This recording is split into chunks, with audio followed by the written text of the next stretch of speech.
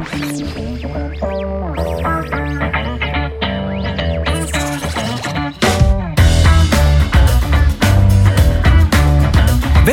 til Fjernsyn for mig, podcasten, der handler om og anmelder Flow TV. I mediebranchen gælder jungleloven, og i dette afsnit tester vi en af Flow TV's sejeste overlevere, nemlig Robinson-ekspeditionen. Men bærer reality-tv's grand old man stadigvæk viljen i sit hjerte, eller er der kommet sand i TV3's ellers så velsmorte seermaskinen? Til at hjælpe os med at anmelde de 3 første afsnit, har vi inviteret en af de helt store kometer på comedyhimlen, nemlig Heino Hansen. Heino har optrådt i næsten 10 år og holdt tilsvarende lang pause for Robinson-kiggeriet. Men nu er han tilbage for at give os sit skæve syn på dette års ekspedition. Velkommen til Fjernsyn for mig, Robinson Special.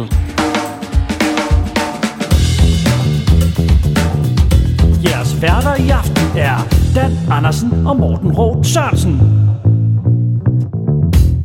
Er de unge klar? Ja! Veteranerne klar? Ja! De gamle klar? Ja! Sæt i gang! Så er det blevet tid til Robinson Special, og vi har Heino i studiet, og vi har Dan her i studiet. Og jeg ved, Dan, du har glædet dig usandsynligt meget til det her. Det har jeg rigtig meget, og vi kan måske også lige løse sløret på, at det er Heino og ikke Torben Chris, der er med i stedet for, fordi han sprang fra i sidste øjeblik. Men heldigvis så har vi fået Heino ind i Robinson-folden. Og det er jeg glad for. Du har ikke set det i rigtig mange år. Jeg har ikke set det siden Dan Marstrand vandt. Og det er næsten en lidt, altså så vi er gået fra at have en kæmpe fan til en, der simpelthen er stået af Robinson-vognen. Eller blev så glad for det, at jeg tænkte, jeg er så glad nu for det, at jeg kan godt springe 14 sæson over. Og stadigvæk være glad. Nå, men det vil sige, at det har været en positiv oplevelse, sådan uden vi skal løfte sløret for meget allerede. Jeg kan rigtig godt lide Robinson, men en af grundene til, at jeg ikke ser det, eller har set det, det er, at jeg bliver fanget af det. Og jeg har ikke tid til at blive fanget af flere ting.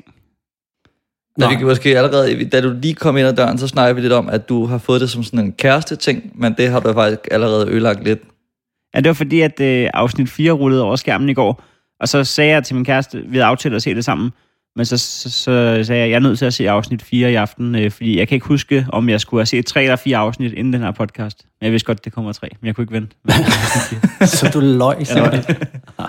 Jamen, det er så dejligt, men skal vi så ikke bare komme i gang med det? Måske skal vi lige undskylde allerede, hvis der kommer nogle sære lyde. Ja. Så er det, fordi vi tilsyneladende har tyndere væg, end jeg regnede med. Ja. Og min nabo, han kommer med nogle...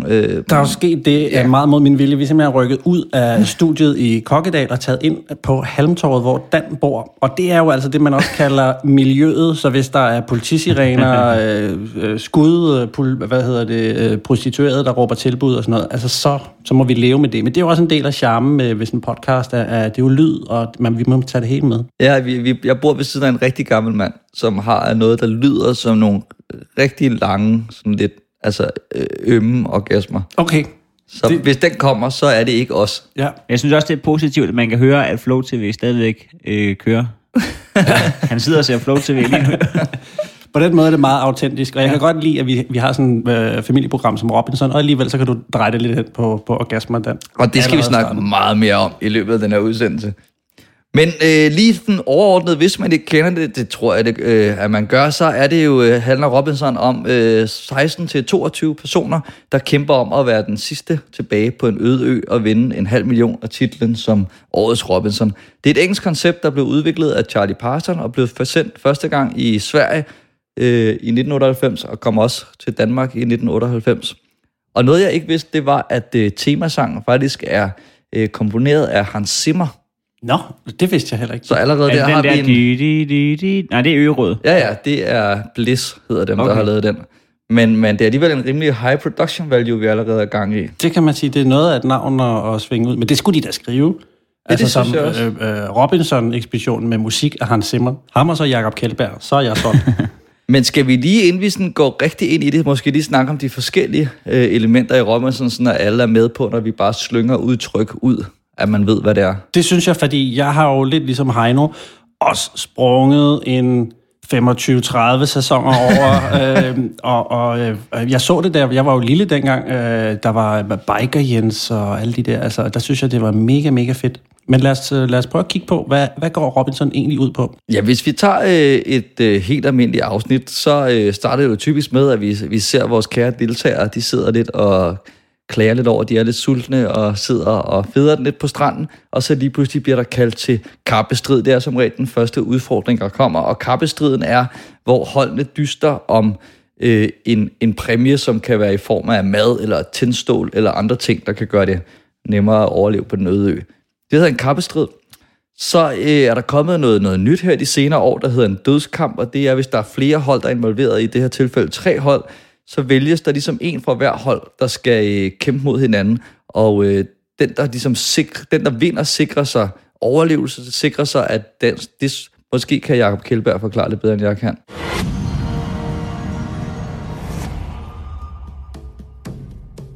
Brian, Johan og Maja er sendt i kamp af vidt forskellige årsager, men konsekvensen, den er den samme for alle, og den er nådesløs. Taberen her ryger ud af Robinson. Det er tid til ekspeditionens første dødskamp. Det var i hvert fald lidt mere dramatisk, da Jakob Kjeldberg fortalte om. Men hvad synes I? Det er jo et forholdsvis nyt tiltag, som du måske ikke har hørt om før, Heino. Jeg synes jo, at det giver det der med, at man har, at der er en for holdet, der skal sådan, hvor man skal finde ud af, hvem skal det være, der skal sendes ud, og muligvis ikke komme tilbage. Men samtidig vil holdet gerne sende den stærkeste, fordi man kan også vinde, at man ikke kommer i ø-råd, og der er sådan mange ting på spil, både med sådan det taktiske og det dramatik, altså sådan interne intriger og sådan noget. Ja, det giver også et ekstra, en ekstra vinkel, at hvis man er på et hold, og man måske ikke står særlig stærkt, og det kan være, at man er i en af de mindre grupperinger, så er det der, hvor de også har chancen for at hæve sig selv i hierarkiet, ved lige at melde sig selv og sige, den tager jeg kraftedeme for holdet, den der. Så det giver også et ekstra, et ekstra spil i hver gruppe, synes jeg. Med andre ord, det er pis godt pundet på. Jeg synes også, det var mega fedt, og i starten sad jeg og tænkte, det kan jeg slet ikke huske det her, men det er jo klart, fordi det er... Hvor nyt er det element, ved du det? Ja, det er jo fra siden der kom 3 hold med, og det mener jeg er første gang af 2 sæsoner tilbage. Har du lige været inde i DVD-samlingen og kigge? Nej, det synes jeg er rigtig, rigtig spændende. Og også fordi, at det er jo 1,5 times programmer, så man har brug for nogle elementer, der skiller sig ud. Ikke? De kan jo ikke bare sidde på den her strand og være sultne og have ondt i tænderne hele tiden. Så det er meget fedt, at der er sådan noget, nu kommer det her element, og nu kommer det her element. Og du snakkede før om opbygningen, for man kan jo sige, det her er jo for mig at se sådan kongen af reality-programmerne.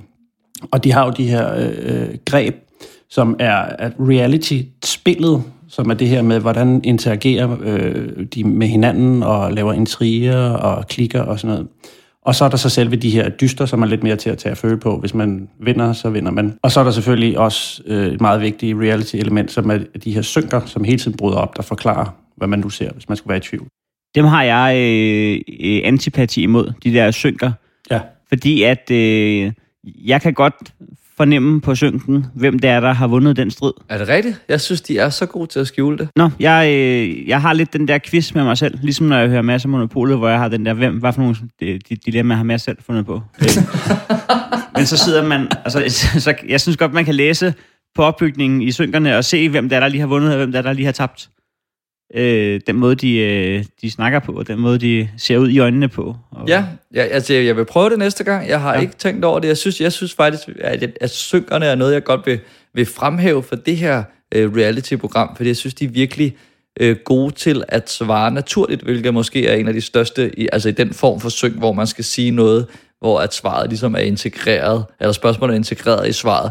Jeg synes aldrig, de laver en eller anden mærkelig sætning, som ikke findes noget. Det jeg synes, jeg føler, når jeg ikke får lavet ild, er, at jeg er bange for, at jeg bliver sulten, når de andre bliver sure.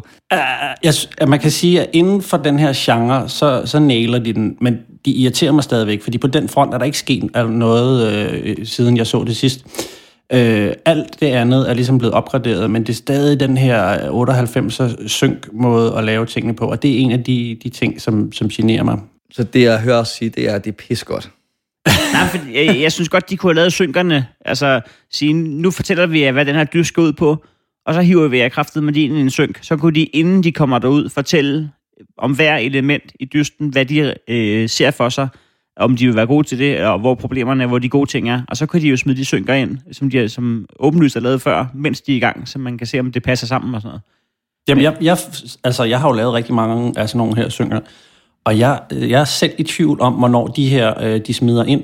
i for eksempel Dødskampen, om de har lavet dem på bagkant og sådan noget, hvor man sidder, er hende der lige røget hjem, og står og laver en synk, hvor hun skal lade som om, at hun og sådan noget. Jeg kan sgu ikke gennemskue det. Okay. Og derfor synes jeg også, det er godt. Altså, jeg synes virkelig, at de er gode til at lave dem flydende, så de binder det sammen. Altså, der er aldrig mere, end vi skal bruge. Jeg tror, de kommer hjem med rigtig meget materiale af synker på det. Jo. Ja. Og det gør de jo også. Og det er en af de ting, jeg godt vil fremhæve som noget positivt, det er, at de har hånd i hanke med alle de her historier. Fordi de producerer, og de ved jo ikke, hvad for nogle af dem, de kommer til at skulle bruge. Så hvis der lige pludselig sker et eller andet med Jesper eller noget, så vi har et setup med noget, hvor han interagerer med hende her tidligere. Så skal, alle de her historier skal de jo holde styr på. Ja, og nu når vi er nede af den der vej, så det er også det, der er spændende, fordi jeg synes, det virker i hvert fald som om, at de ikke forstyrrer spillet. Og det vil sige, når de skal lave alle de her historier, de ved ikke, hvem der lige pludselig kommer til skade og går hjem, og så de bare har en historie, der er helt spildt. Det er rigtigt. Men jeg synes også, at man kunne også godt starte programmet med lige at præsentere kort, hvem alle deltagerne er, så ikke man kan sidde og regne ud, hvem der ikke rører ud. Fordi vi har jo ikke set endnu, hvor ham her bor, og hvad han laver til daglig. Nej, det er rigtigt. Men der synes der vil jeg også synes, det var et rigtig langt program, hvis man skulle se 22 menneskers backstory. Det er et langt program. Jo, men hvis jeg skulle se, jeg synes, det er meget godt, at de smider dem ind sådan hister her, fordi ellers, hvis man skulle se alle sammen sidde og filme sig selv derhjemme og sige, hej, jeg er parkourinstruktør, nu skal I se, hvad jeg laver. Så har jeg alligevel glemt det. Jamen, det opbygning er selvfølgelig rigtigt. Det er måske også, fordi jeg tænker meget over det, men jeg sidder og tænker, når der er et øvrigt og sådan noget. Men de der to har vi i hvert fald ikke set hjemme endnu. Jeg tror, du er for klog til det her program. Okay. En ting med det her, nu når vi lige er kommet ind på det, det er, jeg er ikke så begejstret for de der baghistorier der. Også fordi det er sådan noget selvfilmet meget af det, og ser lidt grimt og kedeligt ud og sådan noget. Og 2 sekunder. Det er en, der hedder Henrik Gliese, der ringer. Skal jeg lige se her. Ved han noget om Robinson? Ja. Hej Gliese. Goddag, Morten. Du er lige på speaker her. Det er Henrik Gliese, som tilfældigvis lige ringer, mens vi sidder her og optager Robinson Special podcast. Okay. Og så tænker jeg, vi sad lige og diskuterede noget. De her synker, nu må du lige se, om du kan følge med. Har du tid, Gliese? Ja, jeg har lige 2 minutter, ja. Okay. De her synker, som for eksempel bliver lavet i Dødskampen, hvor de siger, jeg ved ikke, om jeg klarer den og sådan noget. Bliver de lavet på bagkant? De bliver lavet på bagkant, ja. På et senere tidspunkt. Så dem, der er blevet smidt ud, de skal stå og lade, som om de stadigvæk er med i Robinson? Dem, der ryger ud af Dødskampen, ja. Det, der er nogle sådan, synker undervejs, hvor man ligesom siger til, forventningssynker til kampen, og klarer du dig godt og sådan noget, som man vil lave lige efter, at man er gået i gang, eller man har præsenteret, hvad det er, de skal lave, og hvor de så forventer, er du god til det her, eller er du ikke god til det? Og, okay. Men ja, hvis du er røget ud, så der bliver lavet noget på bagkant, ja. Det gør der. Okay. Kommer jeg med i podcasten nu, eller hvad? Ja, nu kommer du med. Vi snakkes ved, Gliese. Tak for input. Hej. Jeg håbede inderligt, at det var noget med, at du skyldte nogle penge. Hele vejen igennem. Kunne vi lige... Jamen, så fik vi i hvert fald opklaret, at det her bliver lavet på bagkant, hvilket jeg faktisk synes gør det ret imponerende at få dem lige cleanet op, efter de bare har grædt snot, fordi det er ret tydeligt, at de bliver ret mærket af, når de rører ud, ikke? Jeg gad godt, at I prøvede næste gang, I så et program, og sætte jer med et stykke papir, og så lige pause hver gang, der er en synk, og så ser om I kan gætte, hvad der er sket i den dyst. Ja, jamen og nu du siger dyst, det er jo det næste, man kommer til typisk i et program, hvor de to hold kæmper for at undgå at komme i ø-råd, og dermed miste et holdmedlem. Og det er sjovt, for nu ringer Jakob Kjeldberg faktisk lige. Og hvis du lige gider at fortælle, hvad sådan en dyst for eksempel kunne gå ud på. Nu skal I høre, hvad jeres første dyst går ud på. På mit signal springer I i havet. Svømmer under bambusstokkene. Nu bygger I en trappe af stokkene, så I kan komme op på platformen. Op ned i havet igen. Løb op på stranden og kæmp jer under forhindring. Der er masser af sand. Nu skal I over væggen. Hjælp hinanden. Og så skal I til sidst igennem de 3 låger, som er låst på forskellig vis. Løs det. I skal have flaget med hele vejen. Vinderne er det hold, der først når igennem banen og får placeret flaget nede for enden af forhindringsbanen. Og så for at få alle mand med. Nå nej, det behøver jeg slet ikke tænke på. I er bundet sammen i en kæde.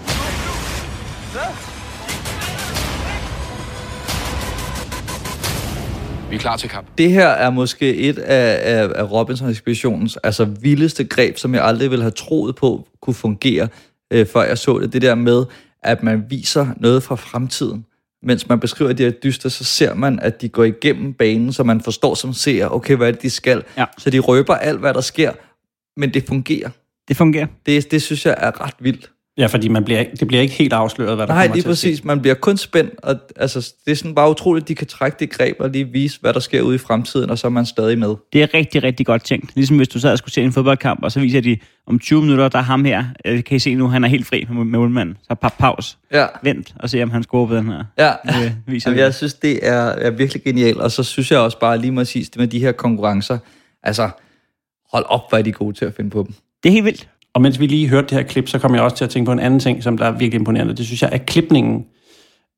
Af hvordan de formår at skabe spænding. Fordi vi ved jo alle sammen godt, at nogle gange, så de her dyste, der er det ret givet, hvem det er, der kommer til at vinde. Men alle sammen virker spændende. Og det er jo helt klart i klipningen, at det kommer til at ske. Og jeg synes, de her setup er vildt godt klippet. Ren Hollywood-trailer, så stor cadeau til det. Ja, de er ret gode til at zoome ind, når det ikke er spændende nok. Og så hører man kun Kjeldbergs stemme sige, at hold Øst haler ind. Ja. Det er ret godt lavet, at vi ser kun de store billeder, når vi kan se, at det er tæt. Og det er også en ting, som de er... For det var de lidt slemme til sidste år med at klippe det sådan, at man ikke rigtig kunne se, hvem der var foran. Og jeg synes i år, indtil videre i hvert fald, har de været ærlige nok til, at man bare kan sidde og tænke, det der holder mega langt foran. Og det er så bare sådan, det er. Ja. Det ødelægger ikke konkurrencen, at jeg ved, at de vinder. Det er bare mere, så er der nogle andre ting, der er fede. Men der er også mange af dysterne, hvor at det lige meget hvor langt du er foran, så er der hele tiden noget svært til sidst. Så det kan faktisk godt lade sig gøre at indhente ting. Det er ikke sådan noget med, at når nu fører de med 0,5 kilometer, så nu kan de bare gå hjem herfra. Der er altid et eller andet irriterende svært til sidst. Ja. Irriterende for dem måske, men fedt for seeren. Men det synes jeg også er fedt. Det er, at selvom de er ærlige omkring, at nu fører de her over de her, så er der altså stadigvæk noget svært, de skal igennem, inden de er i mål. Ja, det plejer at være sådan en god kombination af noget fysik, men også nogle puzzles, og så også noget balance og noget smidighed. Det plejer at være godt til at kombinere alt, sådan at hvis der er nogen, der har bragt sig foran, så kan det blive hentet hjem på hjerne lidt længere hen. Det, man gør på de her Robinson-ekspeditioner, det er jo, at man samproducerer dem med en masse andre lande. Så der er jo flere lande, der er med til at opbygge de her games, og det gør jo, at man kan gøre meget vildere og meget større. Og så når de har lavet et game, så næste dag, så kommer der måske nogen fra Holland eller nogen fra Sverige eller sådan noget. Så på den måde, så genbruger man de samme, men så kan man altså få nogen, der er 3 eller 4 eller 5 gange så fede, fordi at der er flere til at spytte i kassen. Men det er jo også imponerende, nu har vi set 3 afsnit, nogen har set 4, og der er jo... Jeg kan anbefale 4. Men der er jo, som jeg lige kan regne ud, så er der 3 games i hver. Ja. Det vil sige op på 9 games. Jeg synes ikke, der har været et game endnu, som jeg ikke har synes har været rigtig fedt. Nej, helt enig. De er virkelig topklasse. Men det hele det her, det handler jo om at vinde Robinson-trofæet, som i starten betyder, at man ikke skal i ø-rådet, og senere hen så er Robinson-trofæet efter sammenlægningen, det er så ham, som er fredet til et ø-råd. Og ø-rådet er jo lidt det, der er det helt store klimaks i Robinson. En efter en går I over og skriver navnet på den, I vil have ud af Robinson. I kan ikke stemme på jer selv. I kan ikke stemme blankt. Og i tilfælde af stemmelighed, der bliver det afgjort i duel, hvem der skal ud af Robinson. Hense, du har en ekstra stemme på dig. Og Michael, du er fredet. Michael, værsgo.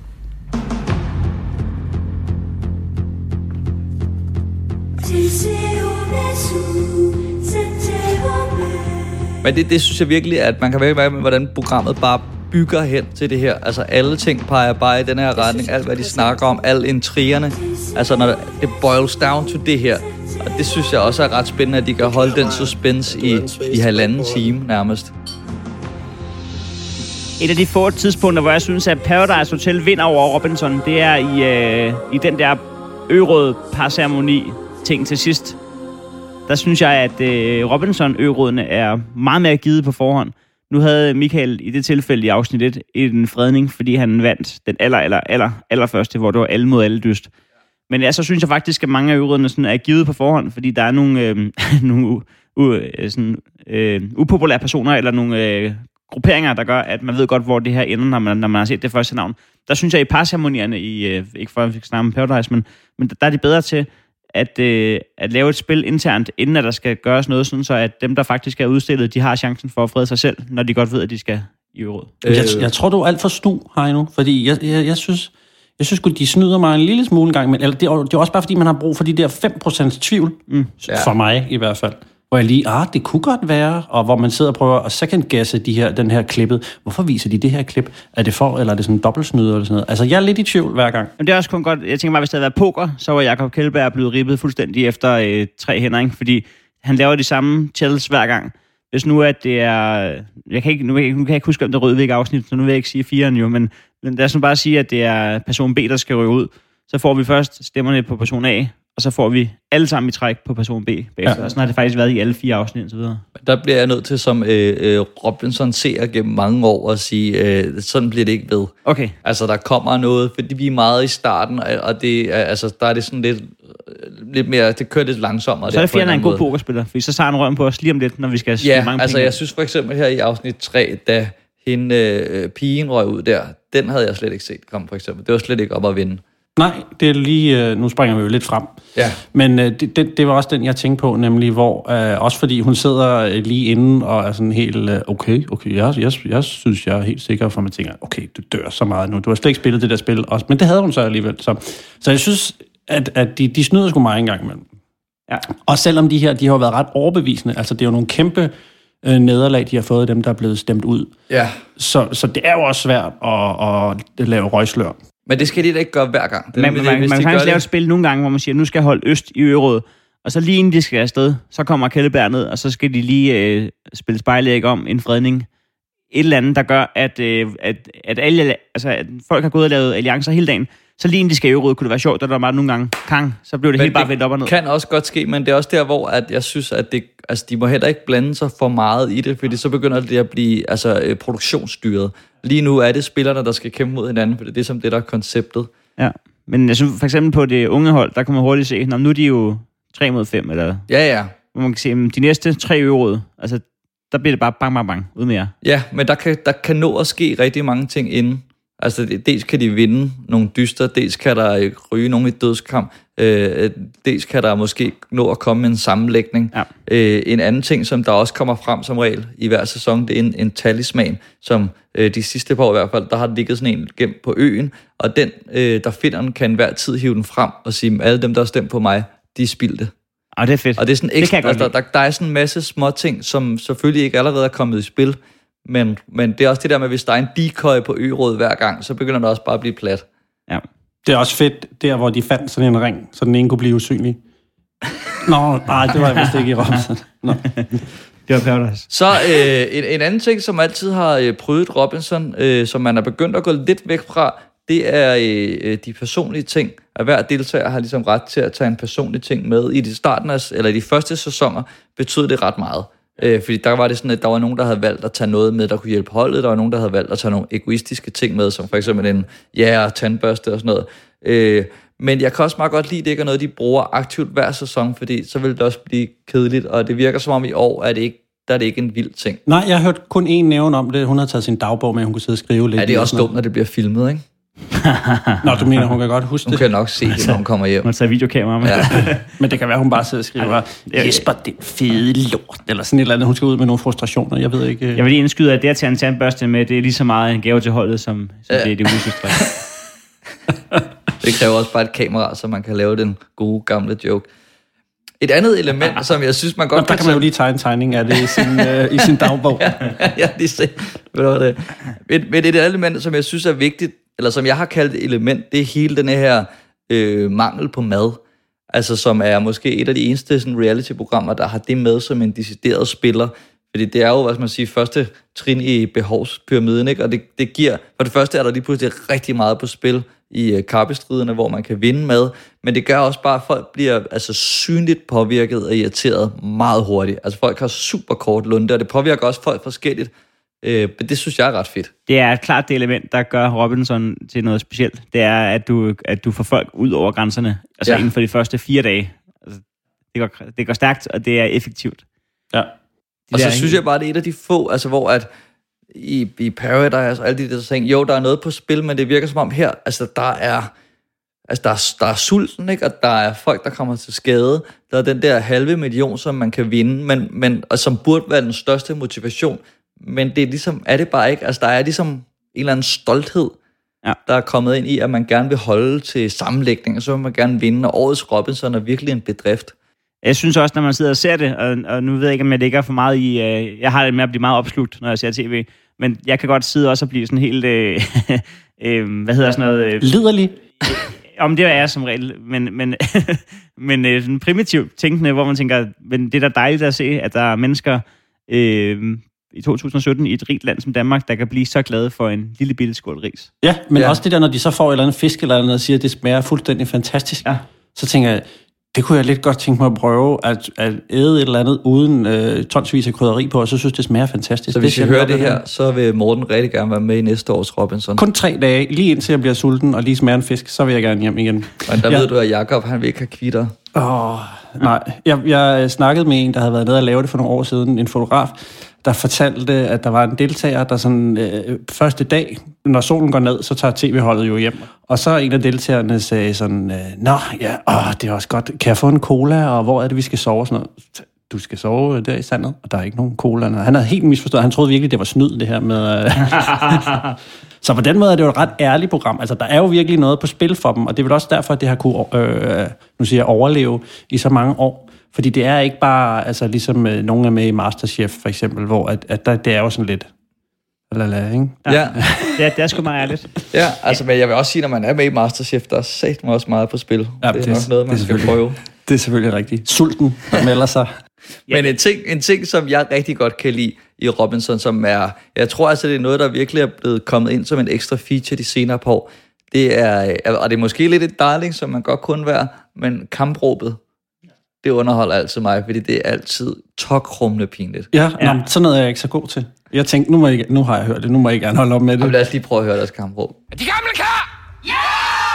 Vi er de gamle, vi fra nord. Vi er bedre end I tror. Er de unge klar? Ja! Altså, er I klar, eller hvad? Ja!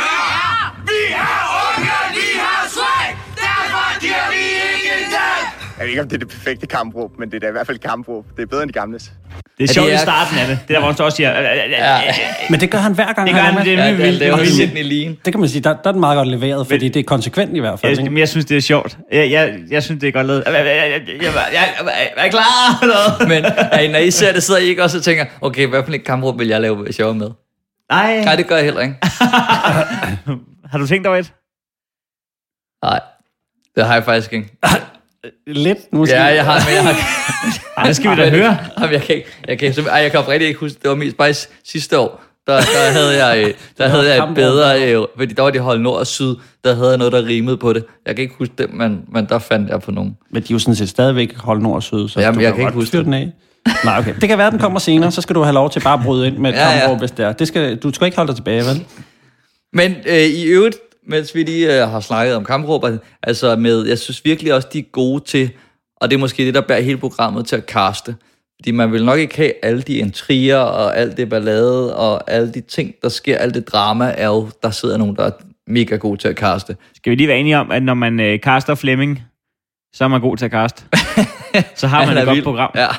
Ja, men det er også, der er så mange forskellige, altså det er jo en parkourinstruktør, en dørmand, en studerende, en flyttemand, en laborant, en kok, en skole, altså du ved, der er så mange, der skal nok komme konflikter, når vi er så forskellige lag. Faldskærmsinstruktør. Og Flemming. Han er 47 år gammel fra sådan noget Jylland. Han er håndværker, ikke? Jo, og han er fantastisk. Han ligner lidt sådan lidt retarderet Frank Hvam. Der var også ham der, Daniel, der, som også... Og sådan en er der hver år. Det er så fedt, der kommer sådan en, jeg har set alle sæsoner af Robinson, jeg ved bare, hvordan det her skal spilles. Første råd, så er det bare ud. Kan vi afregne? Men hvad hedder det? Men så de ryger altid ud, de der lidt odd... Det er også det, der er så fedt, for jeg tror ikke, du kan regne den ud. Fordi du kommer ned til nogle folk, og det er det, der er så godt. Vi snakkede lidt om det sidste, det der, men jeg kan godt forstå, at der sidder en 19-årig i Paradise og siger noget dumt. Men det her, det er voksne mennesker med et rigtigt arbejde, som ikke er inde i det der spil, så du kan ikke regne ud, hvordan du går ned og snyder dem. Men det er smukt at se, hvordan nogle mennesker bare er socialt handicappede. Ja. Altså på den helt store klinge. Ja. Og det er jo selvfølgelig også noget, de har let efter, men det er jo mennesker, der ikke forstår, hvordan mekanismer i sociale sammenhæng fungerer, som bare kommer ned på en ø i badeshorts og siger, du er idiot, du er idiot, du er idiot, du er idiot. Nå, skal vi tage til øråd? Men det kan du ikke jo. Det kan i hvert fald ikke smart. Og så plus dem, der lige er på vippen. Hvis man så er sulten efter 3. dag, så kan det godt være, at man ikke laver de der overvejelser helt så skarpt, som man ville have gjort derhjemme. Ja, det er rigtigt. Men der er folk, der oprigtigt tror, at de sætter sig selv i en god position ved at tale andre ned og sige, jeg er den stærke her. Men hvis du fanger Men det er måske skal vi lige nævne, at der er jo 3 hold i år. Det er de unge mod de gamle mod veteranerne. Ja. Hvor veteranerne, det er nogen, der har været med. Jamen lad os lige tage den, fordi veteranerne kommer ind lidt senere, så lad os lige tage setupet her med de unge og de gamle. Den måde, han præsenterer det på, er, at præmissen er lidt det her med, at den nye generation er sådan nogle slacker og quitter, der stopper. Og han vil gerne ligesom sætte det her på spidsen, så det bliver delt op i de unge og de gamle. Og det synes jeg er skide sjovt at fundet på, fordi er det virkelig sådan nogen, der er vant til at ligge derhjemme, og hvis der ikke lige er en app til at fange fisk eller sådan noget, så de er helt fucked ude på den her ø. Og er den gamle generation sådan nogen, der har lært, at man skal skulle arbejde for føden? Altså, det er et skide godt setup. Og en god måde sådan at få det lidt up to date, fordi det er jo sådan reelt et samfundsproblem nærmest, altså som man er bange for, at det kører hen imod i hvert fald. Ja, lige præcis. Jeg kan slet ikke forstå, at de ikke har fundet på det noget før. Det ved jeg ikke. Har der været sådan en? Det er kun Robinson, der kan. De deler den ved 27 år, er det korrekt? 27 er de unge, og 27 er de gamle. Ja. Jeg sad med og så det sammen med min kæreste, så spurgte jeg hende, hvem hæpper vi på? Så sagde hun, du kan bare hæppe på dit hold, så hæpper jeg på mit. Så jeg mener, at den skilte lige ved 27 der. Det var en dum start. Jamen, jeg hæppede helt klart på de gamle, men det er måske fordi, det er dem, jeg kan relatere til. Jeg synes også, de er sådan mest sympatiske, fordi det er meget noget med de unge, er meget på det der med, er I så gamle? Ja, hvis man skal sætte en finger på castet, altså der er ikke meget til Gokkebanken med. Nej, det er altså, der godt nok der ikke. er virkelig meget til Klitkassen. Altså, der er Mathias og alle de der, altså, de er jo fuldstændig ripped. Jeg tror også, at hun hoppede op på hold Øst, da de blev introduceret der. Ja, det var også bare, her der skal jeg lige over og se, om jeg kan score mig et stykke med ekstra fisk.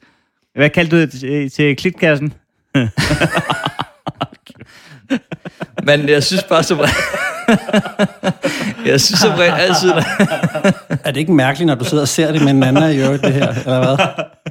Ja, hun sidder også bare klitterne på fuldslaget, og jeg sidder sådan lidt sur ved siden af. Du sidder der jo noter, og hun masturberer over i hjørnet. Ja. Jeg sidder og ser tidligere sæsoner, og jeg kan også godt binde en. Okay, vis mig, hvad du kan, Mathias. Kom men helt seriøst, vi sidder faktisk og snakker om det, hvor jeg sådan lidt... Altså, vi sådan, ja, hun har en meget pæn krop, men så lige hun en sandal i ansigtet. Altså, man skal hele tiden gå på kompromis. Med velcro. Det er altså en svær gokker i år. Men så der kommer nok ikke til, jeg ved ikke, hvor meget der kommer til at ske på øen i den retning. Der har jo været nogle af de tidligere sæsoner, hvor der er nogen, der har bollet ude i busken. Der er et setup i hvert fald på en af fyrene. Er det Jesper der, hvor de hele tiden nævner noget med, at han er lidt til ældre damer? Nå, ja. Og det bliver lidt for meget, synes jeg. Det er sådan lidt, men det kan godt være, at der kommer et payoff på det senere. Han er jo røget ud, så skal han komme tilbage jo. Han røg ud i en dødskamp. Var det ham? Ja. Nå, ja, der er nogle fyre med tatoveringer, som jeg roder lidt rundt i. De minder også lidt om hinanden. Ja. Der er også en på hold, på det unge hold, som også siger rigtig mange vilde ting. Ham kan jeg godt lide. Nå ja, ham der med det tilbagestrøget hår, er det smart i en fart. Ja. Jesper, tror jeg, han hedder. Ja. Som ville bruge udtryk som smart i en fart. Ja, det vil han nok gøre, eller Klitkassen. En anden ting, der er ret fedt, det er, at de har, altså som bare en lille detalje, det er, at de har de der dog tags. Altså det giver sådan en ekstra... jeg tror, de har haft det i mange år, men jeg synes bare, det giver sådan en ekstra... Du ved, når man er færdig, så er man færdig i den her ekspedition. Det, og det er ligesom sådan, du ved, kommer op på stranden, når de er ude af dødskampen. Det giver bare sådan en god feel. Det er jo også lidt fedt, da ham der, den anden tog sin vens på, og sådan ligesom for kæmpe videre for ham og sådan noget. Det var sådan en meget fint moment. Lige på grænsen til det corny, men jeg køber det. blev på den rigtige side. Men hvordan tror I, det er foregået, når der er en, der kommer hen? Der ligger noget her i strandkanten, som jeg helt tilfældigvis finder. Altså... Tror jeg, der har været en, og han har sagt, prøv at gå derover. Det kunne da være godt derover. Prøv at se. Der ligger noget shiny. Ja. Men kan vi også lige... Kan vi begynde at snakke om vores ekspeditionsleder nu? Ja. Alene det, han hedder vores ekspeditionsleder. Jamen, skal vi lige være enige om, at han er det bedste ved det program? Jeg har ikke set en sæson før, hvor det var ham. Jeg er ret sikker på, at det var Thomas Mygging, sidst jeg kiggede med. Skal vi lige lave en quiz? Hvornår tror I, at Jakob Kjeldberg overtog ekspeditionen? 2002. Jeg siger 2006. Det er lige midten, 2004. Okay. Han skulle lige være færdig med at spille på landsholdet. Det synes jeg også er ret sjovt. Så hvis du har givet os 1 minut til at blive enige, så var vi kommet frem til det rigtige. Fuldstændig. Men Han kan se, at han splitter os ud mod hinanden. Ja. Det er 3 hold lige pludselig. Ja. Men jeg har jo kun set klip fra ham sådan, i programmer, der gør grin med det. For eksempel Dybvad-programmet har jo gjort ret meget grin med. Så jeg har jo også tænkt, at det er da også meget, han råber og sådan noget. Men nu hvor jeg har set ham, jeg køber hele hans karakter. Jeg synes, at han gør det virkelig, virkelig spændende, og han gør det virkelig, virkelig godt. Det er lige før, man selv sidder og bliver bange, når han skælder folk ud. Og jeg synes, jeg køber det 100%. Jeg synes, han er det bedste ved det program. Jeg synes også, han er en af Danmarks bedste værter. Han får sådan nærmest en faderfigur. Meget. Altså, man kan også høre, der hvor han kommer ind med båden, hvor meget folk er sådan lidt, okay, nu kommer Jakob, nu sker der noget vildt. Er det en båd til os, det der, tror jeg? Ej, mener du? Jeg ser, at jeg kommer sejlende, der er jeg rigtig spændt. Jeg er helt sikker på, at der venter os noget spændende lige nu. Stemningen ændrer sig hurtigt. Folk får lidt nøjeren på. Hej med jer. Hej. De gamle. Ja. Nogle ældre end andre. Altså, folk har virkelig respekt for ham. Ja. Og jeg tror ikke, det kun er fordi, at han ligesom er den der playmaker. Jeg tror også bare, at man ser op til ham, og man har lyst til at få hans anerkendelse. Og det kan man også tydeligt høre der, hvor at han tager de der 3 i at snyde. Altså, hvordan de bare står skoleret over for ham, og bare sådan lidt, er bange for, at han skiller dem ud. Og det kommer også ud igennem skærmen til seerne. Ja. Jeg hørte sådan en analyse af Olsenbanden-filmene. Det var bygget op omkring. Kender I de der personlighedstest? De der disk-test, hvor man kan være D? Nej. S og C. Nå, det er sådan nogle af de 4 personlighedstyper, du kan være. Der er Olsenbanden, den er faktisk bygget op omkring, at Yvonne, Egon, Kjeld og Benny, de er hver af de her disk, fordi ham, der skrev, var det Balling, han hed det også? Han havde lige lært om det her, så det er skrevet op omkring det. Og hvis man lægger mærke til det, så i alle Olsenbanden-filmene, så er det humør, der er i filmen, det er hele tiden det humør, som Yvonne er i. Det er hele tiden det humør, hun er i, der afspejler hele gruppen. Og sådan synes jeg faktisk, at det får de gjort på samme måde med Robinson. Man er glad, når Jakob smiler til dem og siger godt gået, og man er sådan, når han er sur på dem.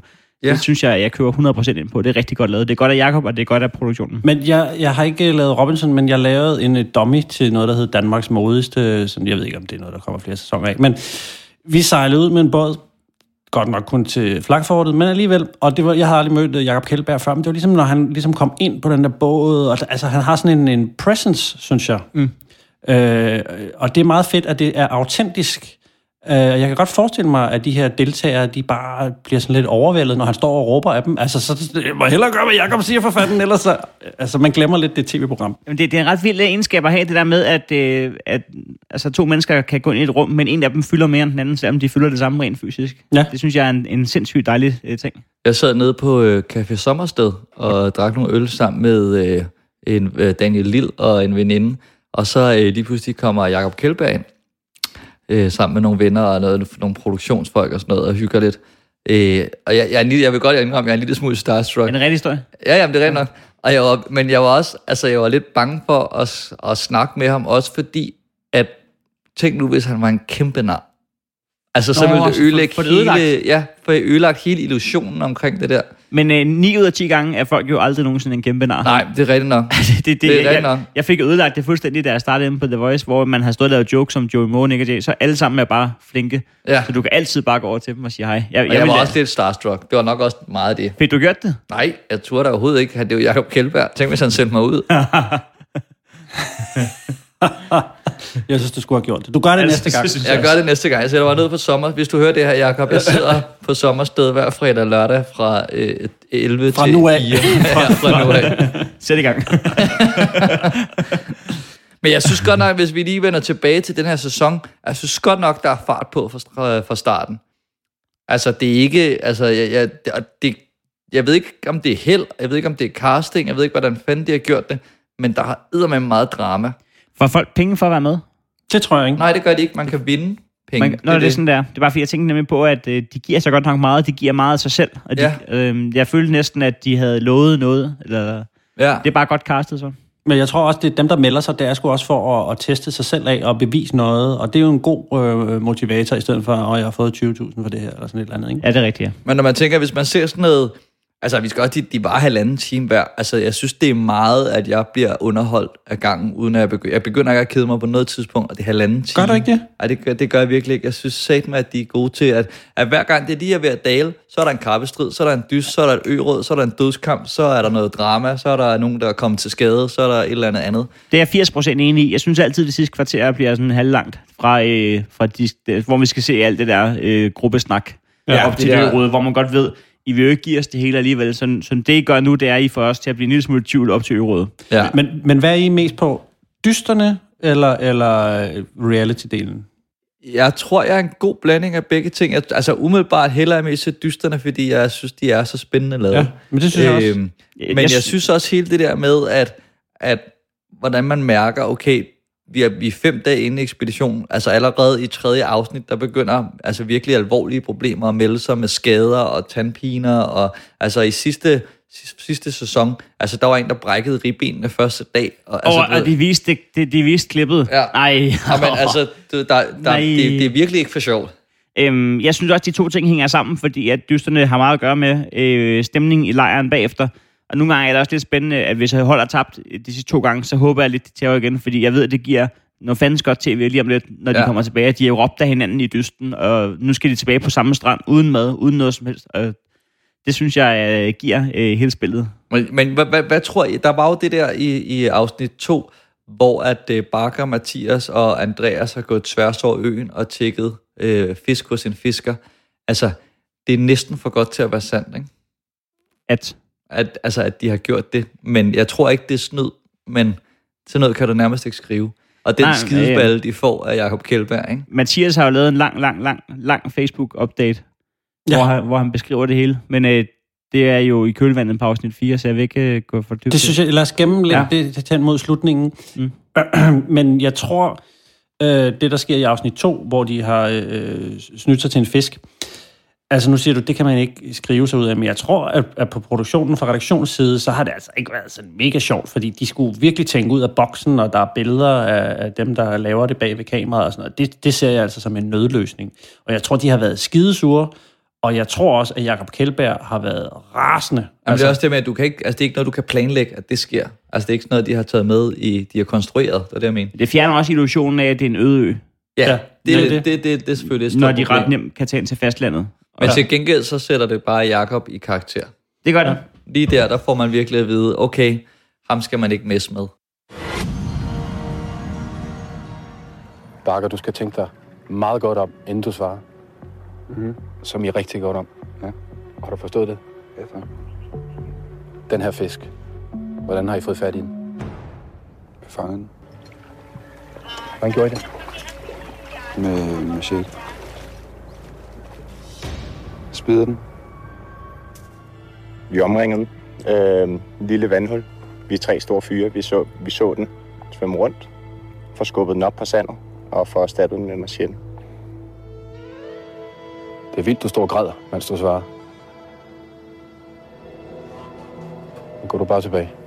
They went there, the boat, and they're asking for a fish. So they went to the boats and asked for fish. Den har vi fået en fisker. På den anden side. På den anden side af øen? Ja.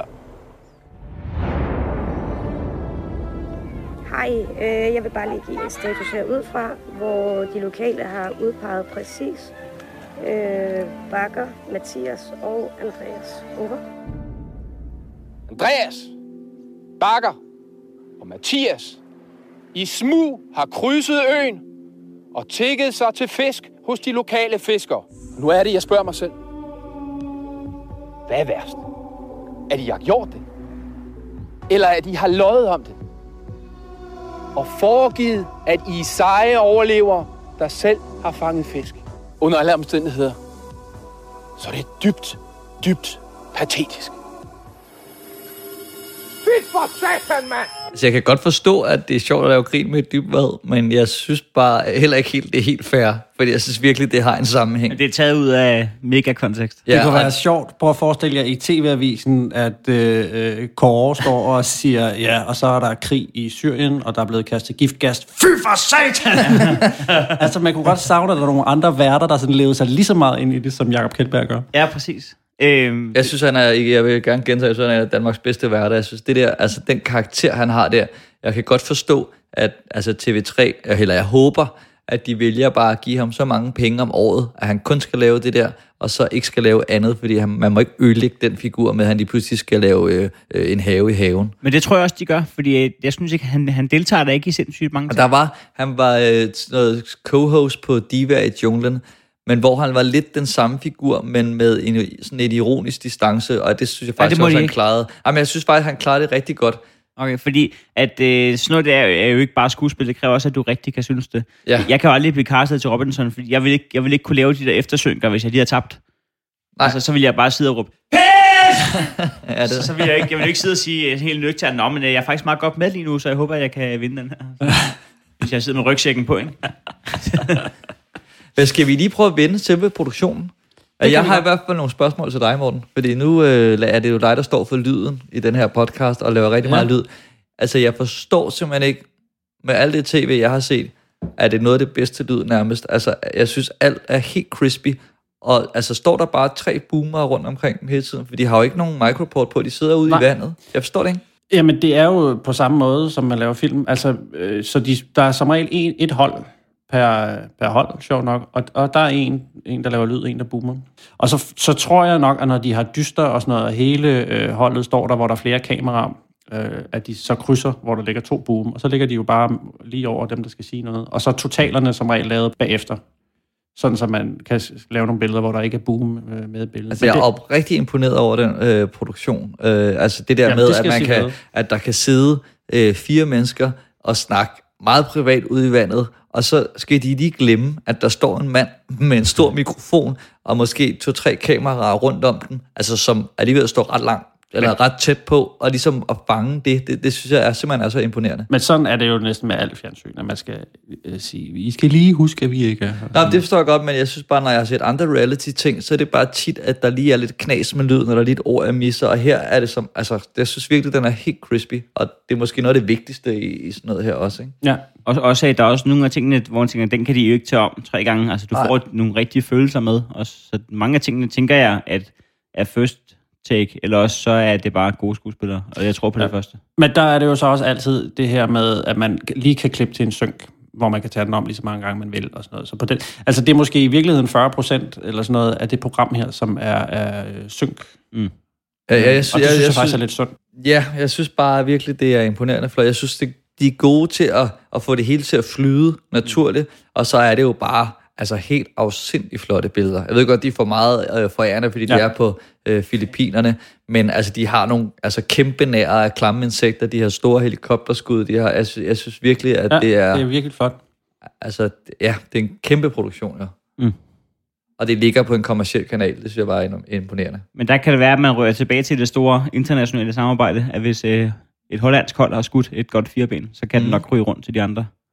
Ja, men der er jo bare også, hvor det er vores deltagere, der er der, hvor de har været oppe i nogle store skud, og altså især dysterne er jeg imponeret over, hvordan de kommer ind med de kameraer, hvor de gør, uden at det forstyrrer konkurrencen. Men det hjælper jo også, at det er den her kæmpe mæssige maskine, ikke? Altså der er jo bygget en hel by op, hvor der bor flere forskellige crews for rundt omkring i verden, hvor de arbejder på skiftehold og sejler ud med de her både til forskellige øer, og det her logistik med at få flyttet dem rundt, når hold bliver slået sammen, og nu er det land her og sådan noget. Altså det er jo en maskine uden lige, der er med til at lave det her.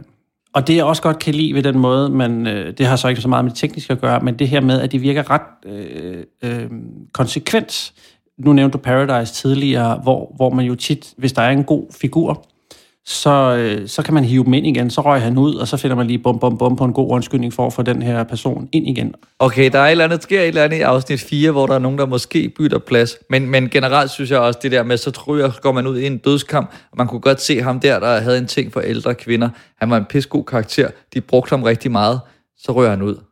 Og det tror jeg, at produktionen har været rigtig træt af, fordi han lavede, altså han synker kunne nærmest pop et hvert program op, ikke? Jamen det er også fordi, tænk på casterne, der bare tænker, nu har jeg virkelig nailet den. Hold kæft, de her 5 er bare guldet, og så kan de ryge ud på en forstuet fod, eller et eller andet åndssvagt dødskamp. Der er de ubenhørlige. Men det er altså også ret for seeren, som er glad for programmet, og ikke for karaktererne, at de der malkekarakterer ryger ud. Så ikke, at det bliver sådan noget Onani Karoline, der er hele Paradise. Ja, lige præcis. Ja. Og nu når det er et Flow TV-program, jeg synes, de er enormt gode til at bruge den tid, det tager i de her recaps af de enkelte programmer, hvor Jacob Kjeldberg lige helt snor lige fortæller, hvad det der er sket, hvad kommer der til at se, så du kan hoppe ind når som helst i den her sæson, og stadig være underholdt. Ja, og det har de jo lavet dernede, så de har jo siddet, optaget et par dage, og så har de jo siddet og skulle skrive de her, jeg ved ikke, det kan også godt være, de har lavet dem allersidst, men altså, de har jo ikke kunne sidde derhjemme, når de klipper det sammen, og så lave de her speaks. Nej, tror jeg i hvert fald ikke. Så skal de flyve ham derned igen, og så må han ikke have taget på, eller blevet længerehåret, som det jo også hedder. Det er ligesom et meget godt eksempel, for det er jo, har I set Danmarks historien med Lars Mikkelsen, hvor at, altså fra scene til scene, der ændrer hans skæglængst, det er så helt skørt, altså det er sådan helt vildt. Og der må man sige, der holder de den altså snor lige der. Ja. Jeg tror ikke, Kjeldberg kan tage på.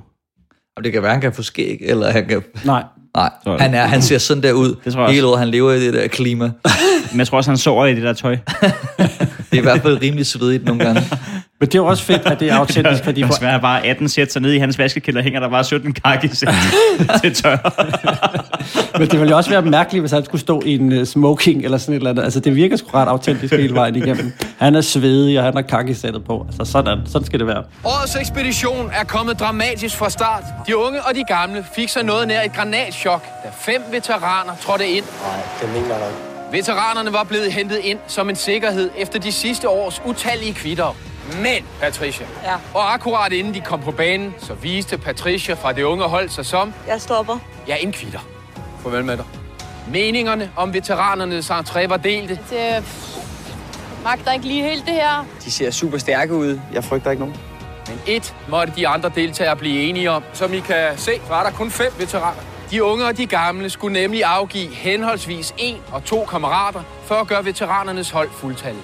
Ekspeditionens ældste Anne tog en hurtig beslutning og meldte sig selv. Og jeg tænker bare, yes, det er mig. Mens det andet valg faldt på Brian, som var skadet gods. Jeg vil tage den for holdet. Hold Syd valgte at afgive Andreas, der var beæret over at træde ind på samme hold som sine 2 Robinson-helte, Bakker og Mathias. Det er jo kæmpestort at komme over til nogle legender. Trods stor ærefrygt for det nye, garvede hold, så endte de unge med at slå veteranerne i kappestrid. Da det blev tid til dødskamp, valgte de gamle i harmoniens navn at lave en anonym afstemning. Det blev en frustreret Maja, der måtte i dødskamp mod en selvsikker Johan og en skadet Brian. Med en ufokuseret indsats sendte Johan sig selv ud af ekspeditionen.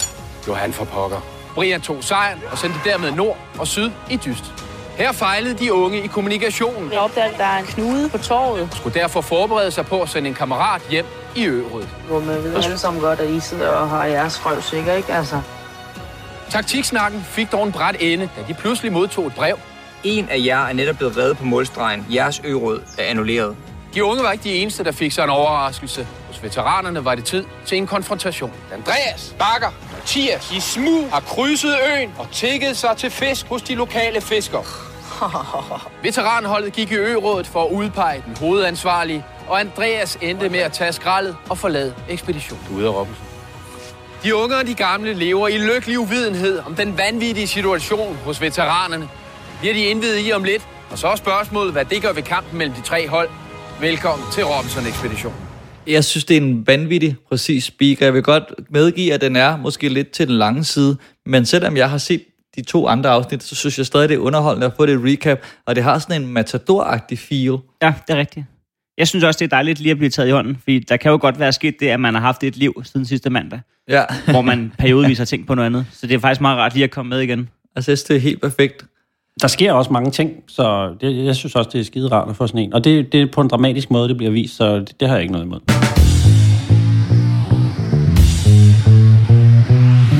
Og nu bliver det altså rigtig spændende, fordi jeg har været virkelig meget i tvivl om det her. Vi skal til at give nogle stjerner, og jeg synes, mest fordi så slipper jeg, så kan jeg lige tænke lidt mere over det, så synes jeg, vi skal lade Heino starte. Hvad siger du? Kan vi rigtig godt sætte Ørådsmusikken på nu?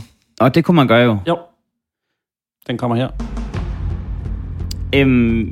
Jeg vurderer tv-programmer ud fra en skala, som jeg ikke selv ved, om jeg har opfundet. Men Men så skal jeg lige sige, at vi giver fra 1 til 6. Ja, og det kommer jeg også til. Det er ikke sådan noget fra 1 til 1 million. Men når man skal... Det var også irriterende, hvis jeg gav fra 1 til 7 og insisterede på det. Men når jeg skal finde ud af, hvad jeg vil give af 1 til 6, så kan man jo tage alle mulige parametre. Men det, hvor jeg tænker, at min hjerne selv har lavet det, hvor jeg ikke skal tænke over alt for mange detaljer, det er, hvor meget glæder jeg mig til at se det næste afsnit. Altså, hvor meget går jeg ind og kigger, om det er kommet som snigpremiere, og hvor meget tænker, nu er det nu, jeg kan se det. Ja. Og der ligger Robinson rigtig højt. Jeg ser også, nu er der kommet et nyt program på TV2 Play, der hedder Røverhistorie. Det sidder jeg sådan semi-underholdt af. Men jeg kan godt glemme i 14 dage, det er der, og så se, nu er der kommet 3 nye afsnit. Så derfor så har det ikke fanget mig. Men Robinson, der glæder jeg mig allerede nu, og jeg ved, at jeg går ind og kigger på fredag, om der er kommet en snigpremiere. Og der glæder jeg mig til at se næste afsnit, så den ligger altså op på sådan en 5'er. En 5'er? Ja. Hvad siger Dan?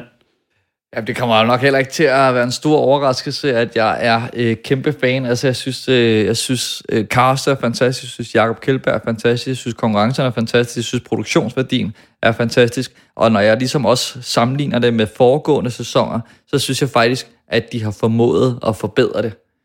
Og ud fra den devise, så vil jeg godt give det første 6-tal. Det er meget imponerende, Dan. Det må jeg nok sige. Så er der jo pres på, synes jeg nu. Og jeg har skrevet nogenlunde de samme ting over positive ting. Og det jeg bedst kan lide, det er, at der er konsekvenser i det. Det føles ikke som sådan et la-la-program. Og jeg synes, det er sindssygt godt produceret. Både billede og lyd og klipning. Og jeg synes, castet sidder rimelig meget lige i skabet. Især når man tænker på, hvor mange de har skulle finde, der kan tage fri og tage ud på den her ø i så lang tid. Og så selvfølgelig prikken over i Jacob Kjeldberg. Og gamesene, dem skal vi heller ikke glemme. De er mega fedt designet. Altså, jeg er virkelig underholdt af at sidde og kigge på de her dyster. Jeg har bare 2 ting, som trækker ned for mig, og det er, jeg synes, det er alt for langt. Altså, 1,5 time. Det er en spillefilm hver gang. Og det kan godt være, at der kommer mange små klimaks, men det føles sådan lidt som op og ned og op og ned og op og ned, frem for at det er bare en lang spændingskurve hen mod ø-rådet for mig. Så altså, jeg sidder og kigger lidt på klokken. Jeg synes, noget 55 minutter, det havde været mere passende for mig, og så måske have fjernet et element eller sådan noget. Og jeg synes, der er for mange synker. Altså, jeg er helt nede på 4 stjerner. De 2 ting, de fylder så meget for mig, at jeg ikke glæder mig så meget til at se næste afsnit. Jeg har virkelig været i tvivl, om det skulle være 4 eller 5, fordi jeg er sikker på, at hvis det havde været 55 minutter, altså så havde det været en 5'er, eller måske en 6'er. Men længden gør simpelthen, at jeg kan ikke overskue det. Kan den trækkes op på 5 af, at der er en masse til klitkassen? Men jeg ved ikke, Heino, laver du en podcast for tiden? Eller skal vi bare lave en Robinson-podcast ved siden af den her? Altså, vi kan også bare mødes og se det jo, hvis jeg kan optage det. Ja, det kan vi også godt. Jamen, jeg vil sige, 4 stjerner er jo altså heller ikke nogen dårlig karakter. Nej, lad os lige høre, hvad Jacob Kjeldberg har at sige om det. Fedt for satan, mand! Det er en dårlig karakter til verdens bedste program, måske. Ja, men det er jeg ked af. Men det, jeg er glad for, det er, at vi har ligesom fået en Robinson-fan tilbage i folden. Ja. Altså. Og derfor vil vi da gerne, hvis folk ikke har lyst til at donere på tier.dk, så kan man skrive til Viaplay, og måske kan vi ikke få noget Robinson-spons. Nå, det kan da godt være. Så skal jeg ikke være med mere. Nej, det er jo rigtigt. Så bliver det Robinson med Heino og Dan. Jeg kan godt se, hvor det bærer hen. Men i den forbindelse vil jeg da gerne sige tak til jeres podcast, fordi det er den, jeg har gjort af at tænke, så ser jeg sgu lige de 3 afsnit, og nu er jeg tilbage igen. Og du har faktisk kommet til at se lidt frem. Jeg har set afsnit 4. Og så vidt jeg forstår, så bliver det endnu mere spændende. Det er det bedste. Altså, det er et sindssygt afsnit. Vil det trække Morten op på 5? Det vil... Det ved jeg snart ikke. Hvis ikke han kan se værdien allerede nu, så kan den blive tung. Men jeg synes, at det kunne den måske godt, faktisk. Jeg lover, at jeg ser næste afsnit, og så næste gang, vi laver en podcast, så kan det være, at jeg sniger mig op på en 5'er. Nu må vi lige se. Jeg lader den stå åben. En lille dør står på klem. Og så teaser Heino så fint for det. Jeg kan også lige sige, at jeg allerede i går aftes, der kunne jeg se overskrifter i Ekstrabladet. Jacob Kjeldberg trækker sig, hvis ikke sådan og sådan, og nogle deltagere, der røget ud, siger sådan og sådan. Det virker dødspændende. Det er fedt, at sådan et Flow TV-program stadigvæk kan trække kæmpe overskrifter. Og han kalder nogle af deltagerne for tabere. Undskyld, at jeg har taget de her tabere med ud på en ø. Han bliver rastet. Det kan vi godt lide. Ja, kan vi runde den her af, for så kan jeg allerede nu komme ind og se det. Dan skal ind og se Robinson. Nej, det må han jo ikke, fordi det er kæresteserie sammen med Nana. Jo. Nu ser vi lige. Du kan se det 2 gange. Nej, det tager bare 1,5 time. Nu har du lært, hvordan man faker sådan en synk bagefter, når... Ja, det startede med at gaspe. Nu er jeg på fake Robinson. Men tusind tak, Heino, fordi du havde lyst til at springe ind. Tak, fordi jeg måtte. Selvfølgelig. Undskyld, jeg ikke var Torben Chris. Du har lyttet til Fjernsyn for mig, og mange tak for det. Hvis du har ris, ros eller forslag til programmet, kan du skrive til os på fjernsynformigpodcast@gmail.com. Du kan også støtte os økonomisk ved at gå ind på fjernsynformig.tier.dk. Vi tager imod alle beløb, store som små. Vi vender snart tilbage med flere skarpe betragtninger og benhårde anmeldelser. Vi høres ved.